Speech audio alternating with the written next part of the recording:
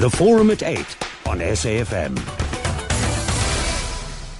9 minutes after 8 here on AM Live, and just a quick cricket update. South Africa 272 for 5 wicket just fallen, and that is David Miller who's walking 272 for 5 and 4 balls remaining before the end of this innings. And of course the score will be adjusted, and we'll let you know more about that as the morning progresses.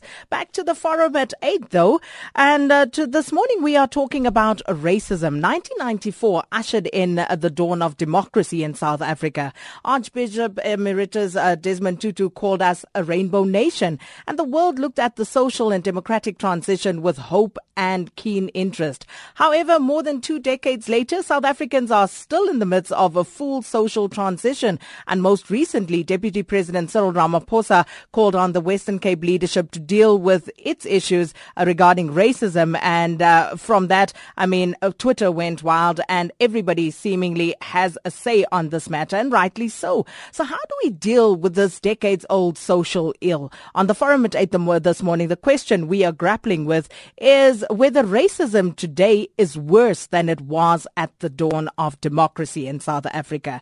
And joining us for this conversation, City of Cape Town Executive Mayor Patricia de Lille. Thanks for your time this morning, Ms. de Lille. Good morning, Sakina. And we also have with us Tim du Plessis, who's Head of News and Actuality at CakeNet. Good morning. Good morning, ma'am. And good morning, Madam Mayor. Good morning, Tim.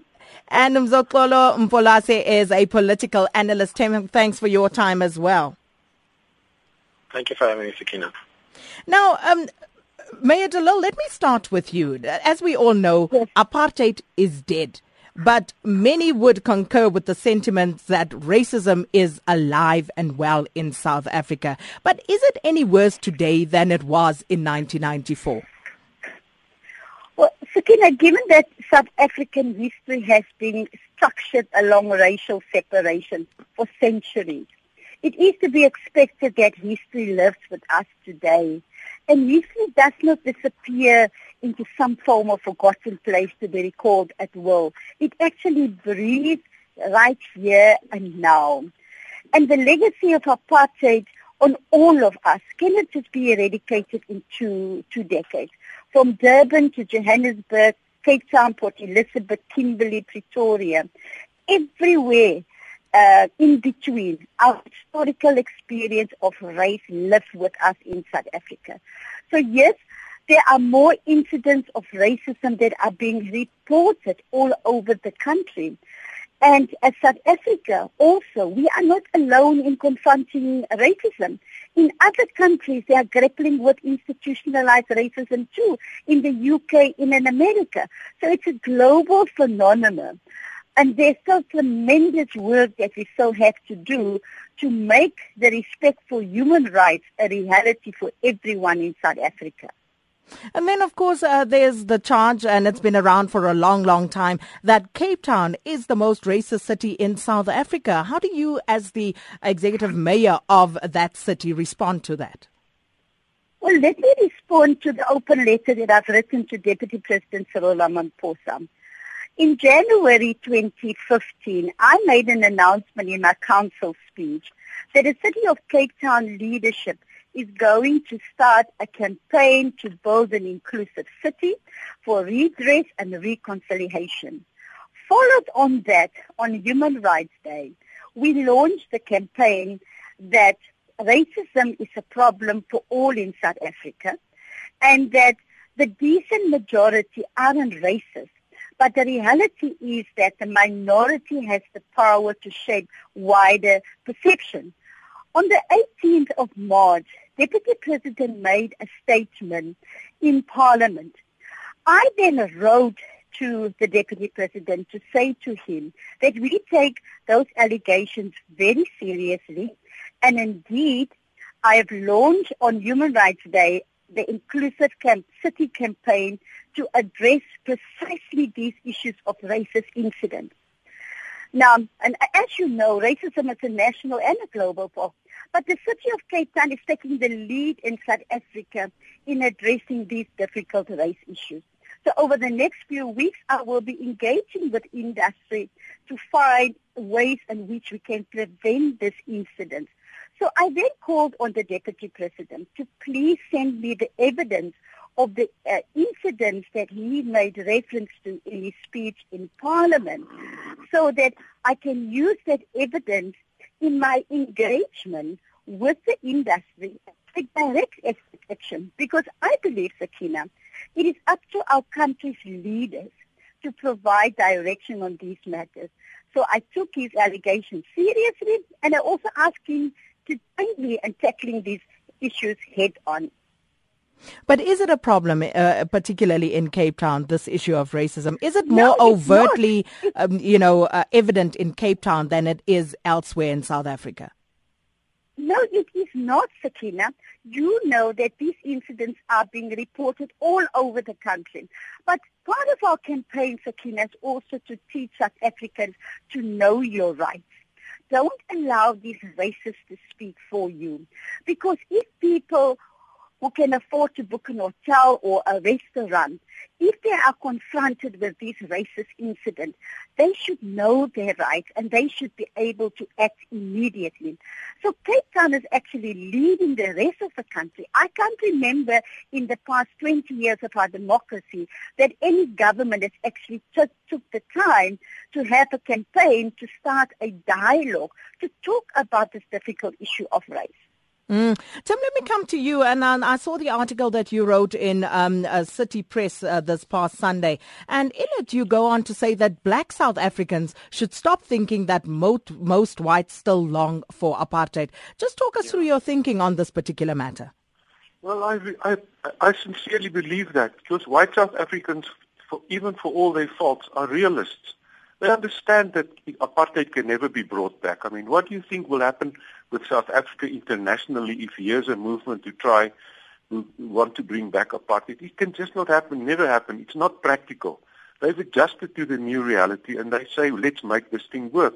I just want to say I fully concur with everything. It's not often that I find myself in agreement with politicians, but I fully concur with just about everything that Mayor de Lille has said. And I want to take us back somewhere in the mid towards the late 90s, when President Mandela was still the president. He made a speech to Johannesburg Press Club once in which he said, South Africans must remember that we as a nation, as a country, have conquered racism. What we have not conquered is pockets of racism that still exist and individual races that you find all over society. Our job is, and that's what the president said, we must find those people and isolate them and bring them to their senses or do whatever we need to do with that. But we should remind ourselves more often that we've conquered racism in our country. But, there were quite a few points that really jumped out at me from that piece that you wrote on Sunday. And I just want to read a bit of that. You go on to say that black South Africans should realize that the calls for white South Africans to apologize for apartheid are not having much effect. Remorse comes from within. Coerced remorse has no value. Where should whites apologize? What form should it take? And who should do it? But then also there you say that I wish black South Africans would take more confidence from their victory over apartheid. And that might be the point where they can start forgiving, not because whites deserve it, but because it will empower them. Now, as a black South African myself, and I've heard many people also espouse this view, that black South Africa feels that they have bent over backwards in this reconciliation effort. And they feel that there is little or no reciprocation from white South Africa in this regard. And yet you are saying black South Africa needs to start forgiving. How so? What do you want me to do? What do you want black South Africans to do? No. That's what you say there's no reciprocation. What do you want me to do? I went to the Truth Commission as a journalist in 1997, and I admitted that I worked for a newspaper at the time that supported the apartheid system. We didn't commit any human rights violations, but we helped to keep a system in place that made it possible. And we expressed our regret for that, and we accepted responsibility for our role. What more should I do? But you see, I admit, I hear what you say. But I'm trying to be practical here, because what should we do? What should white South Africans do? I mean, there are about 3.5 million of them. Each and every one must make a statement. What should they do? Let's be very practical about this. But you are very clear. You're clear in saying that black South Africa should forgive. Now, what exactly should they be forgiving at this point? Well, black South Africa should forgive for apartheid. They must just say, this has happened, and we must. And I understand that, I don't want to personalize it too much, but I grew up in a very staunch Afrikaner house, and my grandmother didn't like the English at all, and she kept on reminding us about the atrocities of the Anglo-Boer War, up until the point where we said, Oma, the war is over now, we must move on. We're trying to build a new country. I have English friends. And I just can't understand this. I mean, we keep on harping and coming back to this point. Whites must, I don't know exactly what it is that they must do. And I don't see any sort of, practical way of expressing this. Whites don't have a leader. I mean, there's no one that can stand up. Like Mr. Zuma is the elected leader by the majority of black South Africans. There's no white person that can stand up and say, I'm the majority leader of white South Africans. I can make this statement. But why does white South Africa need a leader for that? Because from your own admission, you say that remorse comes from within. So surely that brings it down to the individual, and each individual South African should be making that effort at reconciliation. Absolutely. And I tell you, wherever I move among friends and people and white people, I tell you guys, we must accept responsibility for apartheid. We cannot make as if this never existed. But I'm one small little individual, and there are a few others. There are many white South Africans who understand this, and they try to do this, but they never heard, because they don't have sort of, platforms to say this is what I'm going to do. I mean, the time for this, and this was my point, I think it's a pity that not more white South Africans participated in the processes of the TRC. But the time for that has passed. There is no TRC anymore. Where should we do what we are supposed to do? That's my question in practical terms. When you say there are no platforms, what does that mean? What to you would, be a platform where people can come out and express what they need to? I mean, you say white South Africans you say blacks have bent backwards and white South Africans have not reciprocated. Where should they reciprocate? What should they do? Perhaps not where, but how? How should that reciprocation happen? Yeah, exactly. But that's my question. How should it happen? I mean, I think it happens in very private spaces, in very private spheres. It may happen at least once a day, all over the country. We don't even know about that. But when we say whites should do A, B, and C, because another part of that article is Monli Makanya also wrote an article in which he told white people that they should do what they should do. This was an honest attempt from the two of us to see, let's see if we can get some dialogue going, and I'm happy for this opportunity because it means the dialogue is continuing. Absolutely. But we must be practical about this whole thing, and we must also take into consideration human nature. I mean, human nature are complex individuals. If I go out and if I start using the platforms that I have available to me in the newspapers, where I have a column in the newspaper and I have occasional chances to speak on radio and television. And if I keep on hammering away at white people and tell them, you must apologize, the blacks have been backward and you must reciprocate and all that, they're just going to say, yes, this guy is on about this thing again. You know what? I have nothing to worry about. Stuff him. I'm not going to listen to him anymore. That's the practical problem. Well, we are asking, is racism today worse than it was at the dawn of democracy? And we unfortunately have to let the Executive Mayor of Cape Town, Patricia de Lille, go. But before you go, Ms. de Lille, what must white people do in order to further this reconciliation project and perhaps eventually eradicate racism altogether?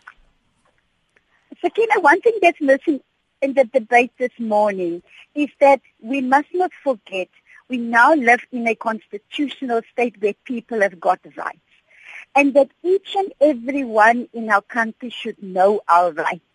One of the rights is that you cannot be discriminated against. Your dignity must be protected and respected. You can associate with whoever you want to do. You can do and choose wherever you want to live. You can choose your language. We have fought for these rights. Many people have died for these rights. And so let us use those rights, not only white South Africans, but black, colored, Indian, all of us. We should know our rights so that we do not allow these racists to speak for us. Because you've got a decent majority out there. But my solution to this social change that we need to do is for people to know their rights and to protect their rights. So that will be my contribution, and I hope that South Africans can all come together and isolate the minority of racists amongst us and not allow them to speak for us, but that we know our rights. Government should having a curriculum included the Bill of Rights and teach everybody to know their rights. Because if a person is refused entrance in a restaurant, you should know your rights and find out, why am I refused entrance into a restaurant? We have all of those complaints, but we have to tackle them. We can't just be victims and wanting to complain about it. Take them up as and when they happen. And I'm sure, Tina, with the kind of debate that we're having this morning with the rest of the country, we will be able to build reconciliation and redress and make our country a better place. I love my country, and I will not allow anybody to mess up my country. That is why we are leading this campaign against the racists in Cape Town to say that you will not speak for us. Mr. Lille, great, that was well said. But still, if you were to respond to Tim's question, what must whites do? I think from the white people is that whites must acknowledge our history. Whites must acknowledge that the history that we emerged from was wrong. Apartheid was declared a crime against humanity. And move on from the acknowledgement that it was wrong to then not try and take our past into our future. Because the past must be remembered, but we can shape our own future. We can design our own future, and therefore whites must be part of designing that new future under a culture of rights, and within the framework of our Constitution. I believe that all of us can work together, because you don't need to be a black person to fight racism, like you don't need to be a gay person to fight homophobia, or you don't need to be a woman to fight gender inequality. All of those issues need to be, we need to depart from the point that we are a nation, united in our diversity, like the preamble of our Constitution is saying. So I hope in this debate this morning, Sakina, South Africans will take heed of our wonderful Constitution and that they need to claim those rights. Otherwise, those rights will remain paper rights. Thank you very much for the opportunity, and thank you for discussing the race debate this morning.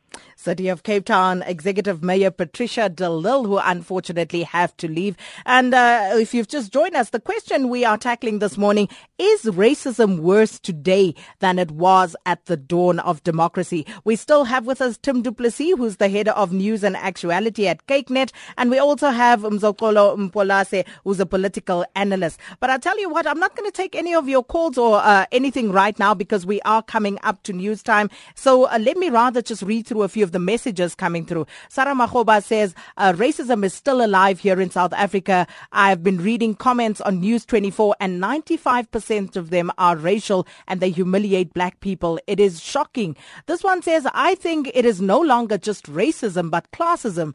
People discriminate against poverty, not color. Whites want to associate with Motsepe but not the poor. Beggy in KZN says, contrary to popular belief, racism never went away, and like the HIV virus, it mutates because it's premised on racial superiority and the entrenched ownership and protectiveness of property and wealth. That's from Beggy in KZN. Love to hear your views. We're going to open the lines. We're going to speak to our political analyst as well. 0891 104 208 is the number to dial. SMS us on 34701. Tweet or Facebook at AM Live on SAFM. And we're in conversation with Tim du Plessis, who's head of News and Actuality at CakeNet, and Mzoxolo Mpolase, who's a political analyst. Mzoxolo, let me hear from you, your input on what has been discussed thus far. Well, my sense is that they're varying realities. And when you find yourself in a situation, you have to return to what we understand as being racism. And racism generally will manifest itself in political systems such as we had in South Africa, practices and beliefs and social actions. So if you have it as a political system, it will naturally involve all of those other aspects, the practices and the social actions kind of perspective. So that's essentially what's at play here. So when we talk about racism in South Africa, or sort of race relations improving or not improving for the past 20 years, you need to look at those aspects. Indeed, the political system, that is apartheid, is no longer there. So at least at that basic level, that has been removed.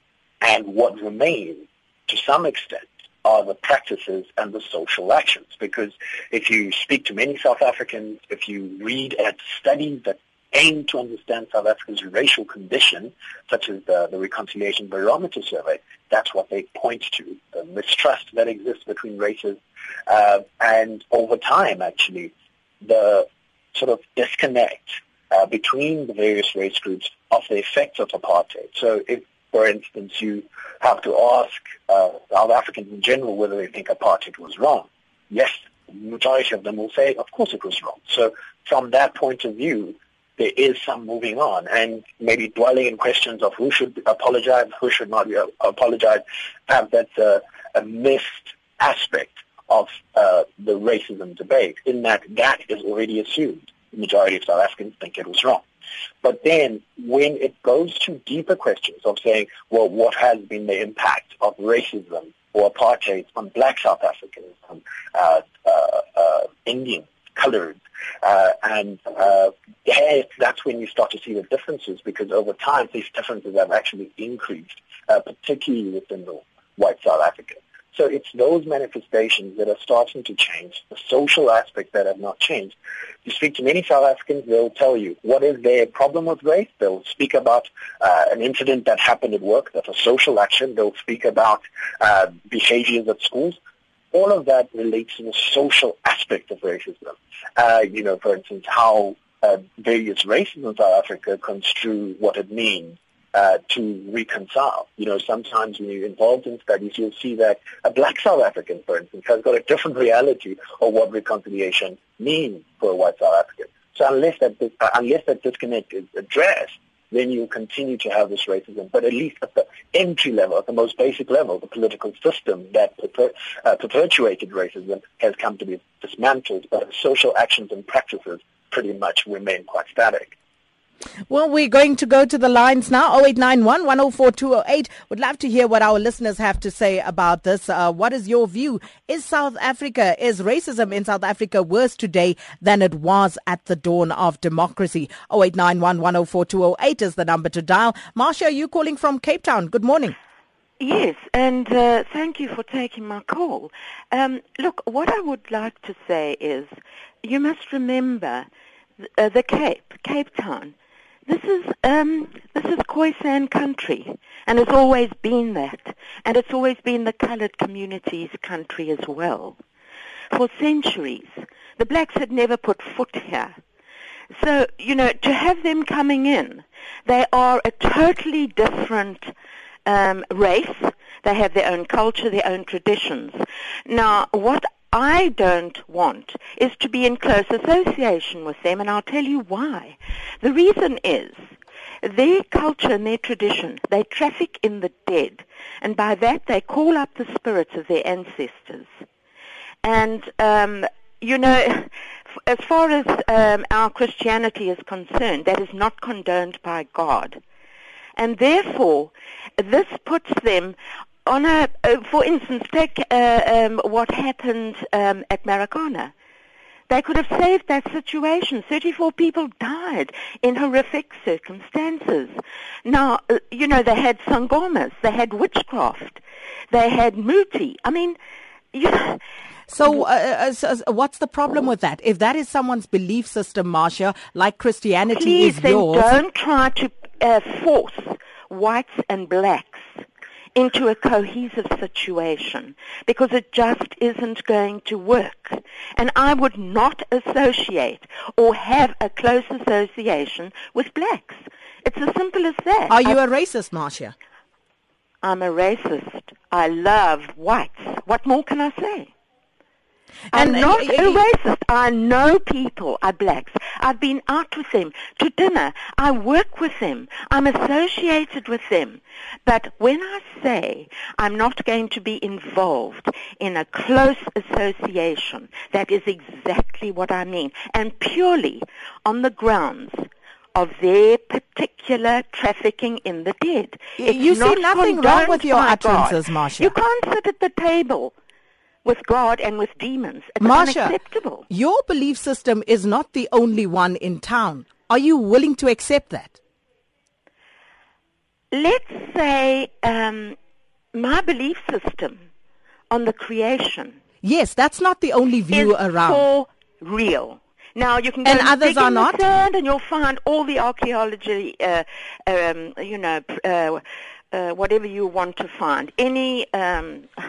I've lost the Marcia, word. you talk about people coming in from elsewhere into the Cape and places that don't belong to them. And what if someone said to you that your ancestors came from Europe? So you have even But less look, of a right to be I here. don't go around throwing poo on Shaka, whose history I have read. A man who was a very great leader of his people. I respect him as a leader. But a close association with these people, that's not on for me. And I don't go around throwing poo. That's totally uncivilized. And let me tell you, UCT would not be here for these students to go and study if it wasn't for roads. His land, his money, and his statue. Now leave it alone. Stop trying to desecrate the culture and of the white people. That's what you're trying to do in this country. Thank you so much, Marcia in Cape Town. Well, what's your response to Marcia? I have lots to say, but I'm not going to say it. I'd want to hear your response to that. Let's go to Walter in Vereeniging. Good morning. Hi, Sakina. Good morning. Yes, Walter. Yes. Look, I think in general, this is the problem that we have in South Africa, as you have heard from Marcia. White arrogance and superiority. I mean, whatever that she said, you could just hear that type of attitude that we have to deal with. But besides the point, what I'm trying to say is indeed the race has increased so much in South Africa now more than ever. Let me tell you why I'm saying that. You see, previously before 94, we knew that they hated us. It was clear. But now the lines are so blurred. That's why it becomes worse, because it manifests itself in a lot of ways. I mean, the gentleman that is there that says, how do you want them to apologize? They fail to understand one critical thing, that in the center of race struggle, what we struggled against was resources. They standing there in their own arrogance. You can hear even in Marcia, they're still enjoying in the opulence of what they did out of the atrocities that they have made our people to suffer. So in general, these white people will never change because they think that they are still superior to us. They think that they are still the demigods or the chosen ones. That's why Marcia, even in her reference, she'll always refer to Christianity. Okay. So it is worse because it is blare. It is. I mean, I do not carry a pass around, right? And I would imagine that perhaps I am free, but if I go to work, I know that the war is not openly declared. It's a battle lines that are very blamed, and they are manifested in how they treat me in terms of promotion, in terms of economic emancipation, and all those things. That's why, as the ANC Youth League, we still say economic freedom in our lifetime. Thank you so much, Walter, calling from Vereeniging. Prudy, you're in Cape Town. Good morning.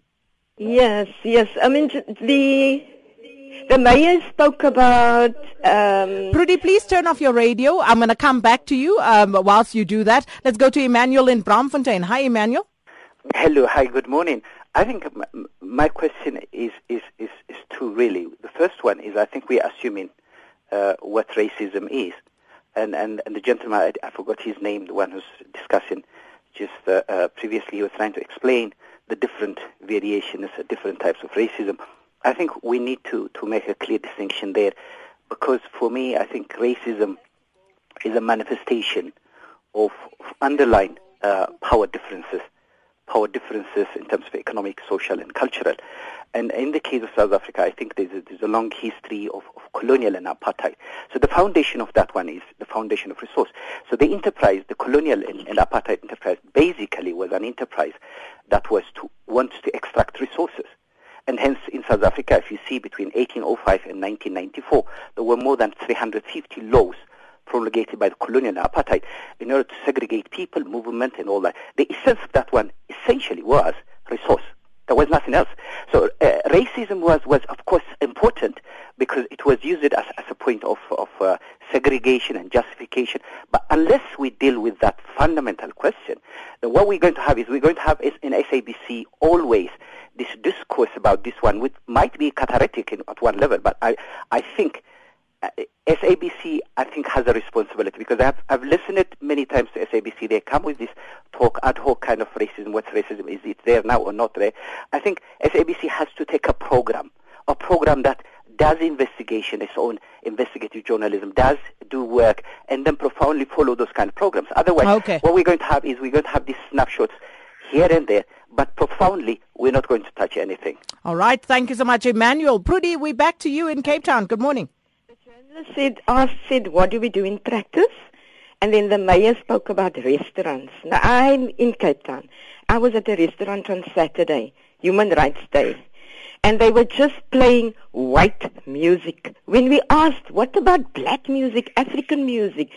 The manager said, well, the owner doesn't want that. She just wants the UK 40 to be played. And I just feel that maybe those people in public responsibility, they need to take responsibility and address and assist in changing mindsets. If they're going to continue pumping us with this kind of indoctrination and emphasizing whiteness all the time, how is there going to be a space for blackness as well?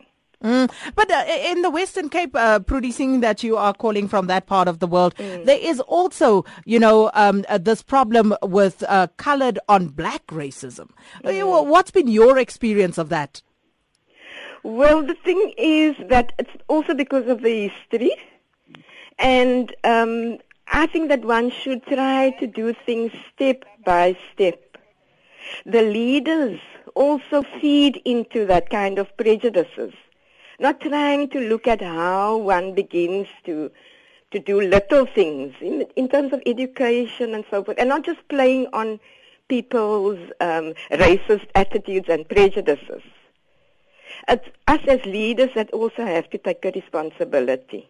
Okay, Prudie, thank you so much for that. Tim du Plessis, what's your response to what we've just heard? Walter was talking about white arrogance and white privilege, and I think, perhaps unfortunately some would say you get a call from Marsha and she just espouses that by the bucket load. Yeah, I think I can have a conversation with Walter.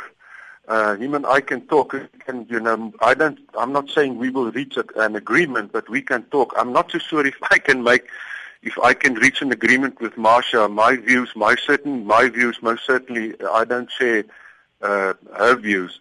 But this is the only thing we must do. We must talk about this. I mean, and also, if I can come back to what Mayor de Lille has said, I think white people must accept responsibility for the past, and I've done that, and I will do it every time when there's an opportunity for me to do that. But then at some point we must stop dwelling about the past all the time. The past is holding us prisoner. And I think it's time for us to say, guys, we must deal with this thing, and this program is perhaps a way of doing that. And there are many other ways where we can do this. Maybe the churches can play a big role here. And then at some point we must say we must start talking about the future, because that's the big problem. But this is very much still our present, Tim. Yes, there was apartheid in the past, but this racism that we are experiencing is the here and now. Absolutely. But, once again, we must be very imaginative in the way we deal with this, because if we just keep on making accusations and blaming and and sort of, hanging labels around people's necks. I mean, we're just not going to deal with that. We must look at this thing in a holistic way and accept human nature is of a specific sort of, being. It does certain things under certain pressure, and there are certain things it won't do, and there's other things that it may do. And I think we must be more imaginative and more creative in how we deal with this whole thing. Schools are very important. Absolutely. But before I let you go, white arrogance, what can be done about that? Look, I mean, I don't know, you cannot legislate white arrogance out. I think we must have conversations about that, and we must say, I absolutely don't agree with the sentiments expressed by one of the callers who said, blacks cannot do this or whites cannot do this. Blacks can do anything that whites can do, as good or as bad as they can do it. So it's just a conversation that we must continue to have. And let me tell you, there are many white people who go into civil service buildings, into municipalities, and they deal with metro cops, and they come back and they say, these people are just so courteous, they're so efficient. And it is also, you can see there's a bit of a racial bias. They say, I expected the worst and I got the best. And every time when that happens, it teaches them a little lesson. We're going to let you go there, Tim du Plessis. Thank you so much for affording us your time this morning. Tim, of course, Head of News and Actuality at CakeNet. And Mohammed, you've been holding. Thank you so much for your patience. What's your contribution this morning? Good morning to yourself and your listeners. It feels in a constitutional dispensation that we are going back to the days of apartheid. I'd like to bring to the attention of your listeners two incidents. The one is a Mpolase business that is going on in Worcester, currently in the Cape, and the other one is the use of the K word in Pietermaritzburg. It's a pity Mr. Lille is gone, because she represents the white majority capital of South Africa. That is Cape Town. We all thought it would be Bloemfontein. And in Worcester, after 9 o'clock at night, if you are black and you are moving around in the streets, you are being harassed and pursued all the time because you are black if you don't have an ID card with you in your possession. So that's a big problem. It seems as though in our constitutional dispensation, the Mpolase days are back. Then in the Pietermaritzburg Magistrates Court last week, cases were thrown wherein Mr. Edmund Rusty Rood, 75-year-old, I suppose English Afrikaner white man, called Mr. Jabulani Shabalala with the K word and called him a baboon.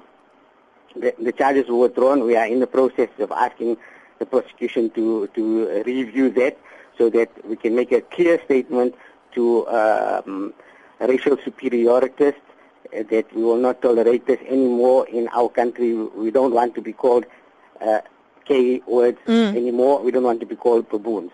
Okay. Mohammed, thank you so much for that contribution. We are wrapping up. I just want to run through a number of your messages coming through, looking at the SMS line. This one says, are cultural and class issues not sometimes mistaken for racism? Should we not deal with these different stances rather than race? Ernest in Soweto says, de Lille is a funny person to be talking about racism when she and Zilla used her race together to be Cape Town mayor. This one says, it is worse because then black people had accepted second citizenry status and whites are continuing with self-preservation. This is perpetuated by the fact that whites own the economy. Aslam says, I'm a Somalian shopkeeper. Give me a white racist anytime than my black xenophobic brother who will think nothing of killing me. Eddie in Woodendalsrus, we have a beautiful country with its diversity. We need to live together in peace. Yes, we are still having remnants of racism which is eating our beautiful country, but Timothy Thomas had a song, Why Can't We Live Together? Mpumelelo in Cape Town says, we are very naive if we think that we can legislate institutional racism and human behaviors. And Ntuli says, Mr. Mandela would say, stop this foolishness, transform through education. This behavior makes you no better than them. Looking at the Facebook page, Ibrahim Ismail says, Marsha is most definitely a racist, blaming Marikana on black culture. That is just crazy. Ramila Sumar says, yes, it is worse. Louis Weyer says, just check Facebook. It's rife. Tomela Gupta says, it is better, but it is more painful to experience it now after 94. There are still those whites who don't want to accept us in our land. And they take them as superior to us. And why is the caller saying that this country is for the Khoisan? And Yanni Witt says, on behalf of white people, I would just like to say that not all of us are as disillusioned and narrow-minded as Marcia. People like her are the real problem. So those are some of your comments coming through. Apologies that we cannot get to all of them, but what you can do is to go to our website. We will post them all together there from Twitter, Facebook, and our SMS line, and you can read what the other listeners had to say. Thank you so much, Mr. Mpolase. Your parting shot on this matter? Well, of course, it's all of what we've heard today speaks to the differences.